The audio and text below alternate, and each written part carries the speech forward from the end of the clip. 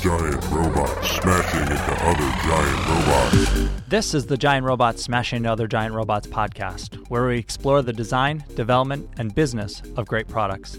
I'm your host, Chad Pytel, and with me today is Adam Marchik, CEO and co-founder at Alpine AI. Adam, thanks for joining me. Of course. One of the things I'm curious about is what's your day-to-day like now? What are you spending most of your time on? You know, it's been fun now that this is startup number 3 for me.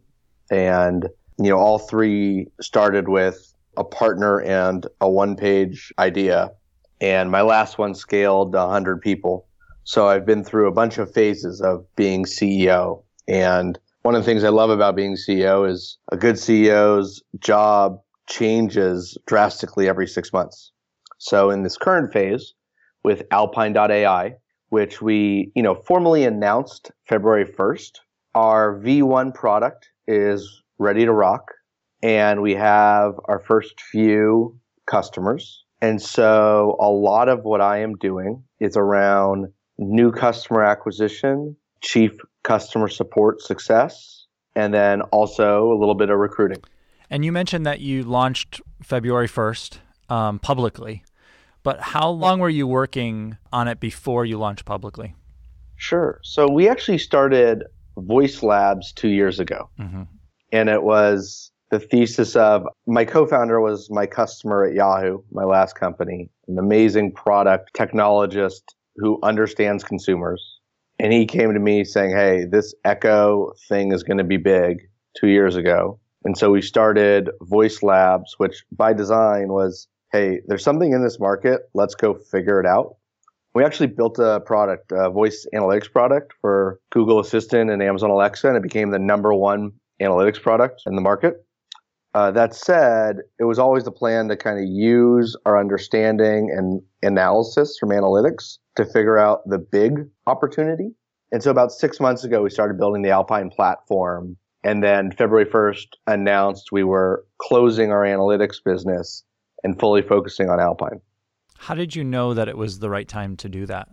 It's a combination of market analysis and kind of getting a feel for the market was ready for the solution we were going to offer. And frankly, being intellectually honest around how quickly you can grow a voice app analytics company. Were you splitting your time between multiple things, or were you full-time on Voice Labs at the time? Yeah, we were always full-time on Voice Labs, but I mean, all of the code we wrote for Voice Labs is now part of Alpine. Mm-hmm. But, it was a bit schizophrenic where I was still supporting our analytics customers while focusing on the future. Mm-hmm. Logistically speaking, from a financing perspective, is it the same company? Did you have investors in Voice Labs that you had to carry forward? It's the same company. Yeah. And were you communicating with investors along the way about the changes that were happening, or upfront about the changes that were going to happen? Oh, yeah. No surprises with your investors. Speaking of investors and starting funded companies, and you mentioned you're on your third one now. Is it getting easier, harder, different? I think I'm more grounded in understanding how things work. Mm-hmm. But, I think whether a fundraising is easy or hard, Ted Wang, who's now at Cowboy Ventures, talks about the horse and the jockey. Mm-hmm. So the horse is the company, the jockey is the team. Both of those factor greatly into how easy a fundraise is. Was the fundraising that you did for Voice Labs easy or hard? It was easy objectively. It was a little bit harder than it was for Kahuna, just because Kahuna, when presented, was so obvious. Mm-hmm. Whereas a lot of people still don't really understand voice. How far along were you with what you had, and what did your pitch look like? We had a first development customer and a very basic demo. And, we kind of relied on our, for what we had tried to accomplish with our analytics product, we were pretty successful. Like, we were the number 1 analytics product with over 3,500 voice app developers on the platform. The number 1 recognized by both Google and Amazon. Like, we had demonstrated an ability to execute. And then because of our analytics business, we saw the opportunity for Alpine. Mm-hmm. So all of that data and understanding was part of the pitch. So how do you describe Alpine to people? Yeah, so voice platforms are here to stay. In the past 2 years, the number of voice-enabled devices has grown from 2 million to 450 million. And consumers, in addition to asking for Spotify or turn the lights on, lately, and this kind of mid-2017, started asking Google Assistant and Amazon Alexa for product information. And right now, they're not getting good answers. And so for brands and retailers that care about digital commerce and commerce in general, they should be present on these platforms and they should be effective on these platforms. And Alpine delivers them a solution to be both present and effective as the consumer goes down the path to purchase that includes voice now in this new voice-enabled world. And if I'm a big brand or someone who wants to, what does Alpine do? Is it a platform for building something? It's really a solution. Mm-hmm. So if let's say you're Nike and you don't have an Alexa skill, you don't have Google Assistant app, there's over 1 billion voice searches per month and you're not being found. You sign up with Alpine and you get a Google Assistant app, an Amazon skill, and you start getting relevant voice traffic and you have a really good experience that helps consumers purchase. What does discoverability look like on the voice platforms now? Do you find that when brands are coming to the platform, they need to tell people about it? Yeah, it's a great question. And one of the fun things is it's all evolving. So one of the other advantages you have by working with Alpine is you'll know sooner than if you didn't work with Alpine, since we are very steeped into this market and have good relationships and connections throughout the industry. So, to answer your question, Google has talked about implicit triggering, which is basically voice SEO, where you don't have to ask for Nike. You can just ask for running shoes and perhaps Nike gets returned. Amazon, they've talked a little bit about it, but I think there's more to come. I imagine it feels exciting to be on the forefront of something new. Is that what you've sought to do? Yes and no, to give you a wishy-washy answer, where the answer is yes. So, I'll give an example where I started Kahuna in 2012, which did mobile marketing automation for mobile apps. Mm-hmm. I started building mobile apps in 2001. And for 10 years, it was too early for Kahuna. And when we started Kahuna, it was honestly perfectly timed from a product market fit perspective. But without that early learning in 2001, I wouldn't have been as well positioned. Mm-hmm.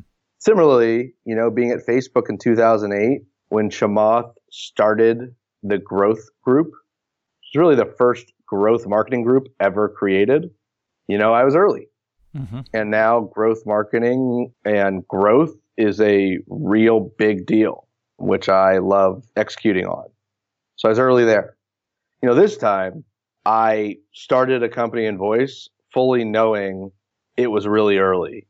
So we had to construct a company and also how we talk to our investors appropriately.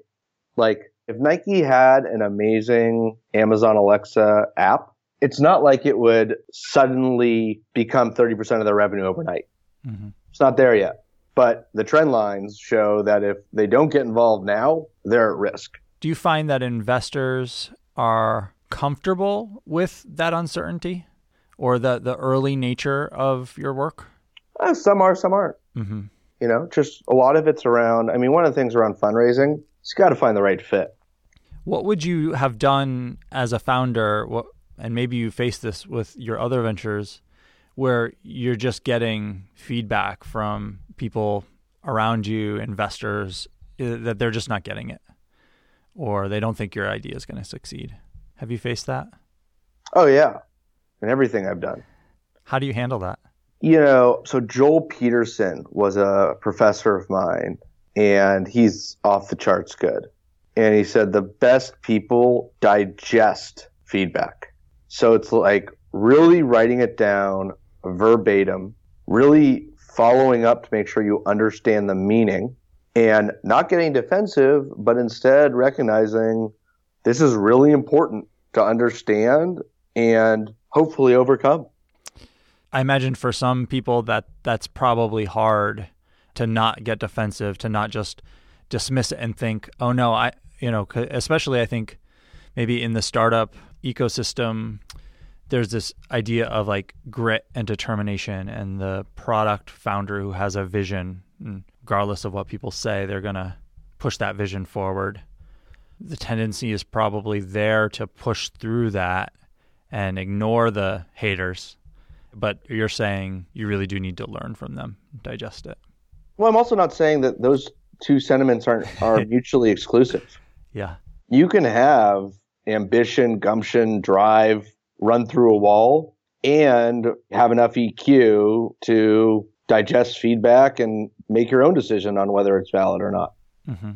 As a founder, a CEO, a person responsible for a startup, how do you deal with and I ask from a point of never having personally done this myself, because everything I've done has been bootstrapped, but how do you deal with the runway, the idea of runway, and we have this much time? How does that affect your behavior or your emotion? Yeah, I mean, companies don't die, they run out of money. And the first thing is I have a tremendous amount of respect for the bootstrapper, and the reason you take venture capital is to grow a company artificially quickly, mm-hmm.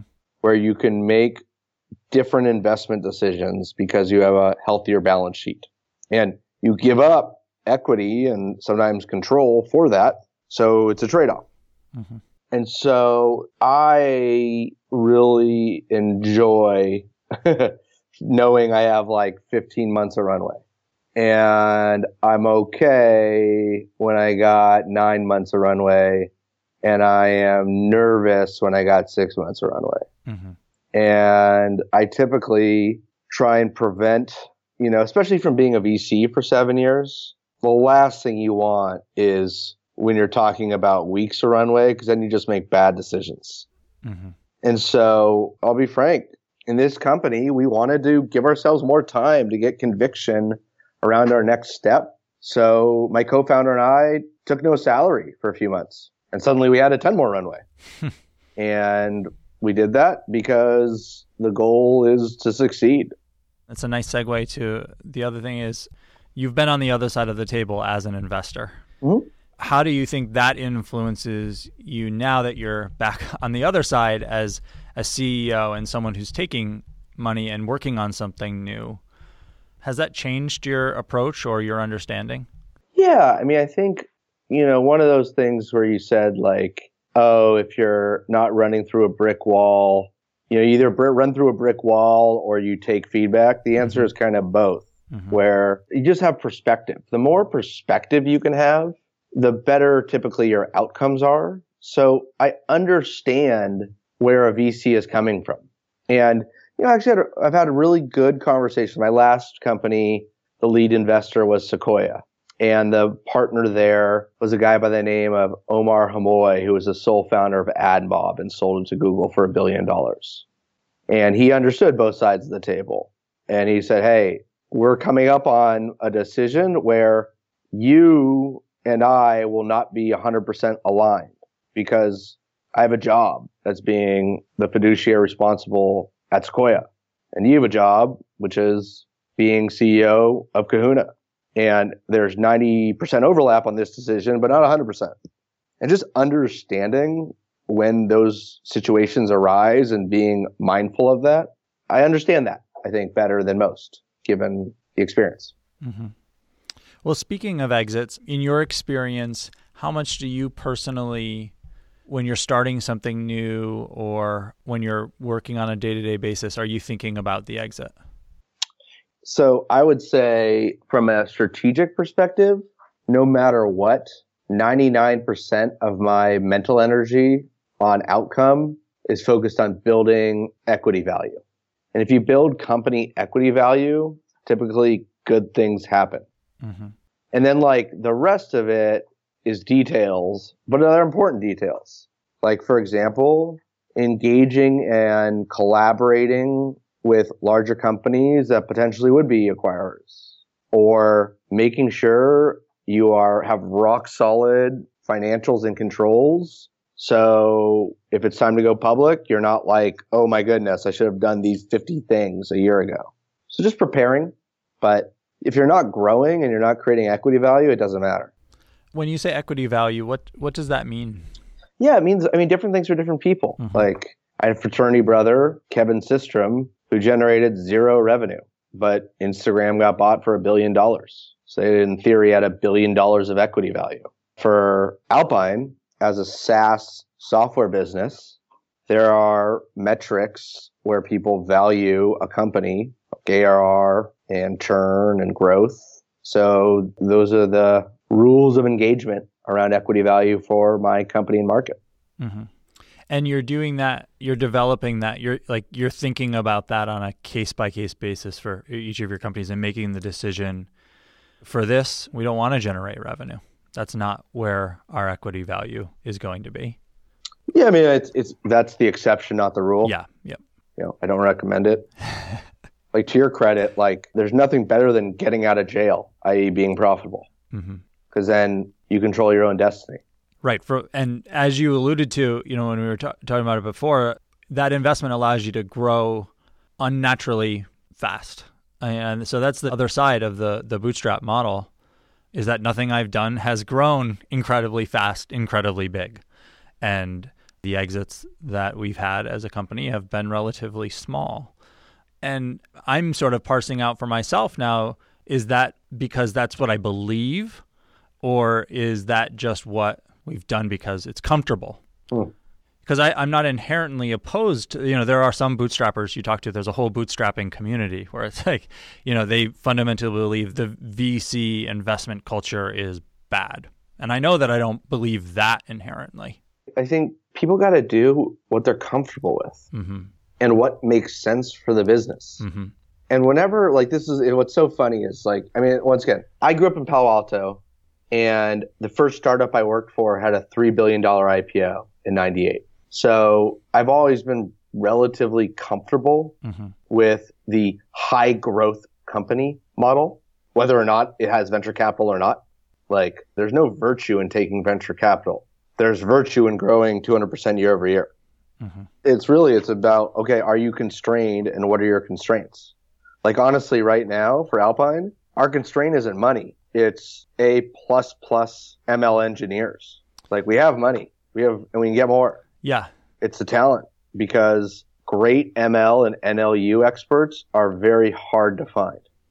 The ones you do have, how did you attract them to begin with? That's a multifaceted, and recruiting at an early stage company is really hard, but so are a lot of things. The first thing is the person excited to work on what you're building? Because these people have multiple job offers. When we get to 20 people and I can do college recruiting, someone took a chance on me at Oracle, and, I had 2 or 3 other offers, but I didn't have 10 coming out of school. Yep. Right now, it's no secret that if you're an A+ ML person, you got options. Yeah. And they're attractive options too from big names like Amazon. They're just hiring crazy amounts of people and for large sums of money. So that's the perfect thing. So it's listen, typically I'm recruiting against apples and oranges. If it's between Alpine and another early stage startup, I'm confident I'll win. But then if it's between Alpine and Amazon, it's honestly not me selling. It's, what do you want out of life? There's no selling here. It's, what do you actually want to accomplish in the next 5 to 10 years? So given that it's hard to hire these folks, there's just not that many people who have this expertise who are on the market. What are the steps you've taken to try to bridge that gap? Well, I think the first is hustle. If you don't talk to someone, you can't recruit them. So we have a pretty proactive strategy to try and find as many people who are potentially interested and well qualified as possible. And once they get past a first meeting where we both are interested, then it's much easier. It's really that front of the funnel. That's the hardest issue, and you solve that with hustle. Have you thought about training people? We will when we're 30 people. We're not yet. So just different phases. Yeah. When you're setting out to build a team, how do you think about that? That's actually one of my biggest, learnings is the right word and the wrong word, where I've always known it's critical. And that said, now, the more I've done this, the more important culture fit is to me. And once again, if you asked me the first time, I'd say culture fit's number one. Mm-hmm. But you don't fully get it until you get it. Where there have been times where 60% of my daily job has been managing unnecessary HR stuff. And once you go through that, it's basically like never again. Mm-hmm. And part of that is high quality bar, because if someone's not that good, it causes friction. Mm-hmm. But it really goes down to like, is this person the right culture fit? And also, what is your culture? Bob Tinker, who is the CEO of Mobile Iron, has been a mentor to me.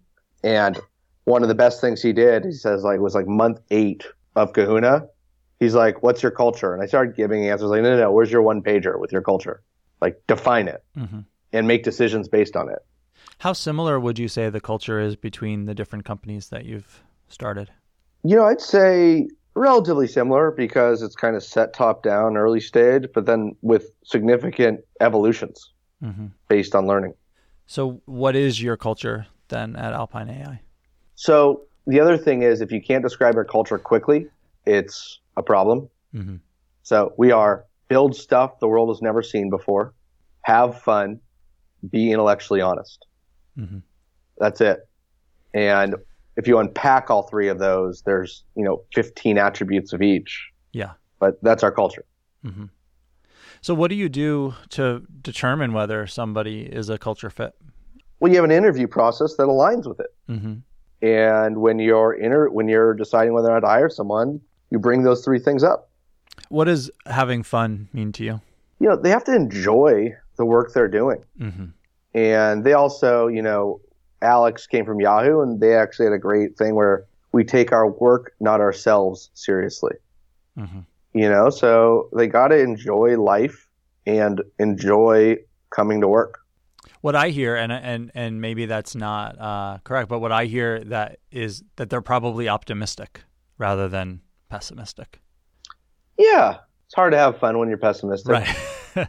Because the building stuff that the world has never seen before would be hard to do if you're pessimistic. Having fun, being enjoyable, enjoying your work. If you're negative all the time, it's not going to happen.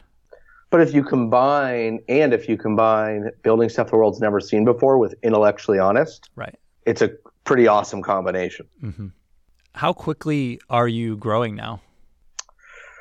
What metric matters? That's another thing that's fun. Is it's great. Another mentor, advisor, like gut checker of mine is this guy, Mark Leslie, who was a professor of mine. He joined and led and ran Veritas. And right after we closed our A round with Sequoia and we were growing revenue, I saw him and I'm like, hey, we're 40 people now. He's like, well, that's not a metric I care about. I don't care about people growth. Mm-hmm. So first is, what metric? Is it customers? Is it revenue? Is it people? All are interesting things. So what's most important to you? I was actually thinking from a people perspective, because we were talking about interviewing and hiring, but I also totally recognize that that's probably not the most important thing to Alpine in terms of growth metric. Well, it's funny is, honestly, or whenever you say honestly, it means you're not being honest.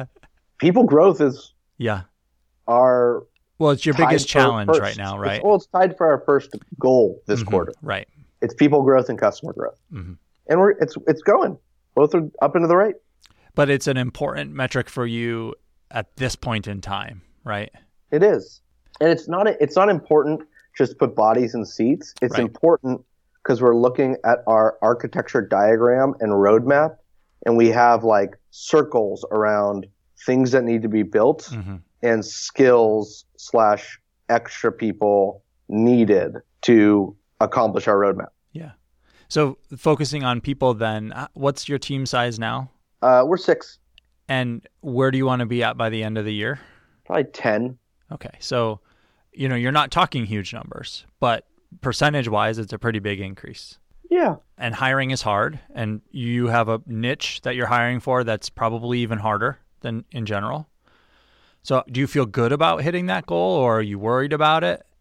I feel good. Okay. I mean, this is year 15 for me. Yeah. So do you do it yourself at this stage, or are you working with outside recruiters? You doing everything you possibly can? How do you approach it? Yeah. First, we are doing everything we possibly can. Everyone at the company is a recruiter. Mm-hmm. That's the most leverageable thing, is to find the next great person to join. And whoever outside can help us, great. So don't be afraid of offending me. But, you said you have this chart with circles on it that need to be done, and you have these experts that you need to hire. How do you think about or don't think about the idea of outsourcing to experts? So funny enough, born and raised Palo Alto, 34 years in the Bay Area, 3 years in Boston. I am not a Silicon Valley biased person. Mm-hmm. I would love nothing more than have additional engineers elsewhere. So there's remote office, and then there's outsourcing. Mm-hmm. I don't believe in outsourcing core IP. And right now, 90% of what we're building is core IP. Mm-hmm. So more than happy to outsource to 10%. But as we're a 100-person team, maybe 30% is not core IP. I actually lived in Bangalore and ran sales for an outsourcing company.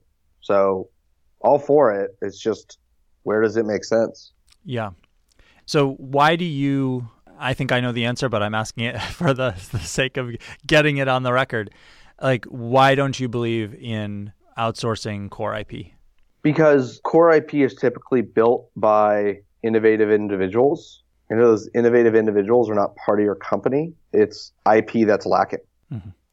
So when you graduated, then you went to Oracle, and then you went to get your MBA, right? And actually, I had to stop, so I did 5 years in between. Oh, 5 years. Okay. Funny enough, I was 2 years at Oracle, mm-hmm. and I was like, all right, it's time to switch to business. So I'm going to go do product.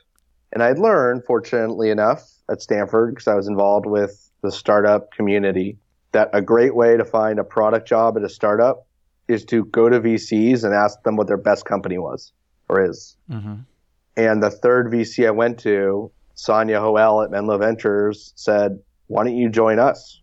So I was at Menlo Ventures for 3 years. Mm-hmm. What made you decide to go get an MBA? Did you know that you were going to do that earlier? No. Okay. I knew I was going to start companies. Mm-hmm. And thankfully enough, the first company I started was at night while I was at Menlo Ventures. And it was a nonprofit for first-generation college kids. And it ran for 10 years and served about 500,000 college kids. I was heavy on technical and product. I was light on finance, which is an important skill for a CEO. And I kind of look at the best CEOs have a lot of tools in their toolkit, save for once again, there's the exceptions. A lot of people mm-hmm. base their life on the exceptions, not the rule. Right. Freaking Steve Jobs and Mark Zuckerberg are the exceptions. Mm-hmm. They're not the rule. The rule is Nick Mehta at Gainsight, or Mark Benioff, mm-hmm. or Reed Hastings at Netflix, who are very well-rounded CEOs. And that well-roundedness came from somewhere. It's not like they just woke up one day and had all the skills. So a combo was I wanted to add a few tools into my toolkit. And honestly, I was a little tired. I basically had 2 jobs. My day job was Menlo Ventures. My night job was the Glow Foundation for 2 years. And I kind of wanted to take a step back and assess my next 10 years. So when you decided to get the MBA, I'm curious, did you do a lot of shopping? Did you visit places, or did you say, I'm doing this and here's where I'm going and I'm starting next semester or whatever? Well, the application process is non-trivial, mm-hmm. where you take the GMAT and then you do a relatively extensive application, and then you tell them you want them, and then they let you know if they want you. Then you see if there's a match. That takes about 9 to 10 months. Mm-hmm. Is that how you typically approach decisions? Or did you find as a founder, as an entrepreneur, did you find that process frustrating, or was it comfortable for you? Well, first off, I've been very fortunate that the decision I had made around business school was a relatively charmed one. So it was like really fun. Mm-hmm. And I've had a few of those experiences where it's like, listen, there's no wrong answer. And you got through the part where you want them. And now they're both, or they're willing to accept you. What's the best fit? And enjoy that versus stress about it. Mm-hmm. So no, part of it is I've been fortunate enough. I've had that in the funding process where I had a bunch of term sheets, and rather than stressing about it, it's like, how lucky am I? And reframing and being like, all right, what's the best thing for the company? So do you think that overall getting the MBA was the right thing to do? Yes, but the whole thing is if you approach getting an MBA from an expected value perspective, you're never going to go. I like to approach things from a life fulfillment perspective, which you never can be, you never can accurately project an experience will be life fulfilling. But if you have that approach, you typically seek things that are enjoyable and fulfilling and learning for you. And I learned a lot and enjoyed it. I think that's really good advice to people who may be at that decision point or thinking about. I know as a CEO with a CS degree and not having a business background, I often think about where I could level up or where my deficiencies are and whether an MBA is right for me. Yeah. One of the things is like Brian Halligan actually, I think, just wrote an article that the best MBA is being a key member of a high growth company. Mm-hmm. Like, once again, from a pure learning or pure financial expected value, there are other things that are more effective. So by no means would I say the MBA is the best way to learn about business. Mm-hmm.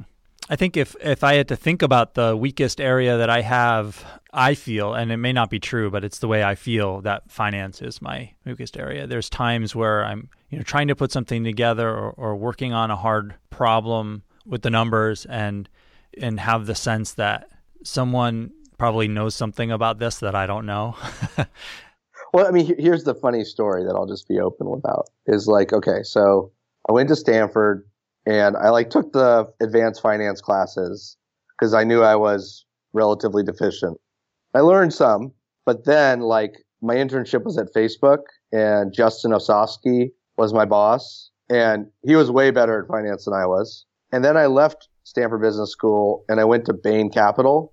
Mm-hmm. And they're like, whoa, you got a lot of finance to learn. And to their credit, they let me take classes and also trial by fire. At 30 years old, I was pulling 3 all-nighters a week because it's like, hey, you either learn this or you don't. Yeah. Bain Capital was my financial education provider. That's, period. Yeah. Well, Adam, I really appreciate you sharing with us today. And if people want to get in touch or follow along, where's the best place that they could do that? Twitter, Adam M. Stanford, or alpine.ai. And you mentioned you're hiring, so I assume that's a big push for you now? Big time. Yeah. Any full stack engineers and NLU, ML people. Adam, thanks again. I really appreciate it. It was a lot of fun. I really appreciate the time. Thanks for listening. If you enjoyed this episode, and I hope you did, do me a favor and tell a friend about it. It really helps. You can subscribe to the show and find notes for this episode at giantrobots.fm. If you have questions or comments, email us at hosts@giantrobots.fm. And you can find me on Twitter @cpytel. This podcast is brought to you by Thoughtbot and produced and edited by Tom Obarski. See you next time.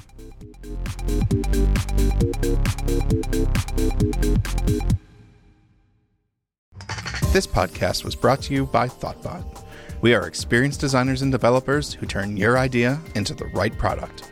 With local studios in Boston, San Francisco, New York, London, Austin, Raleigh, and Washington, D.C., let's build something great together.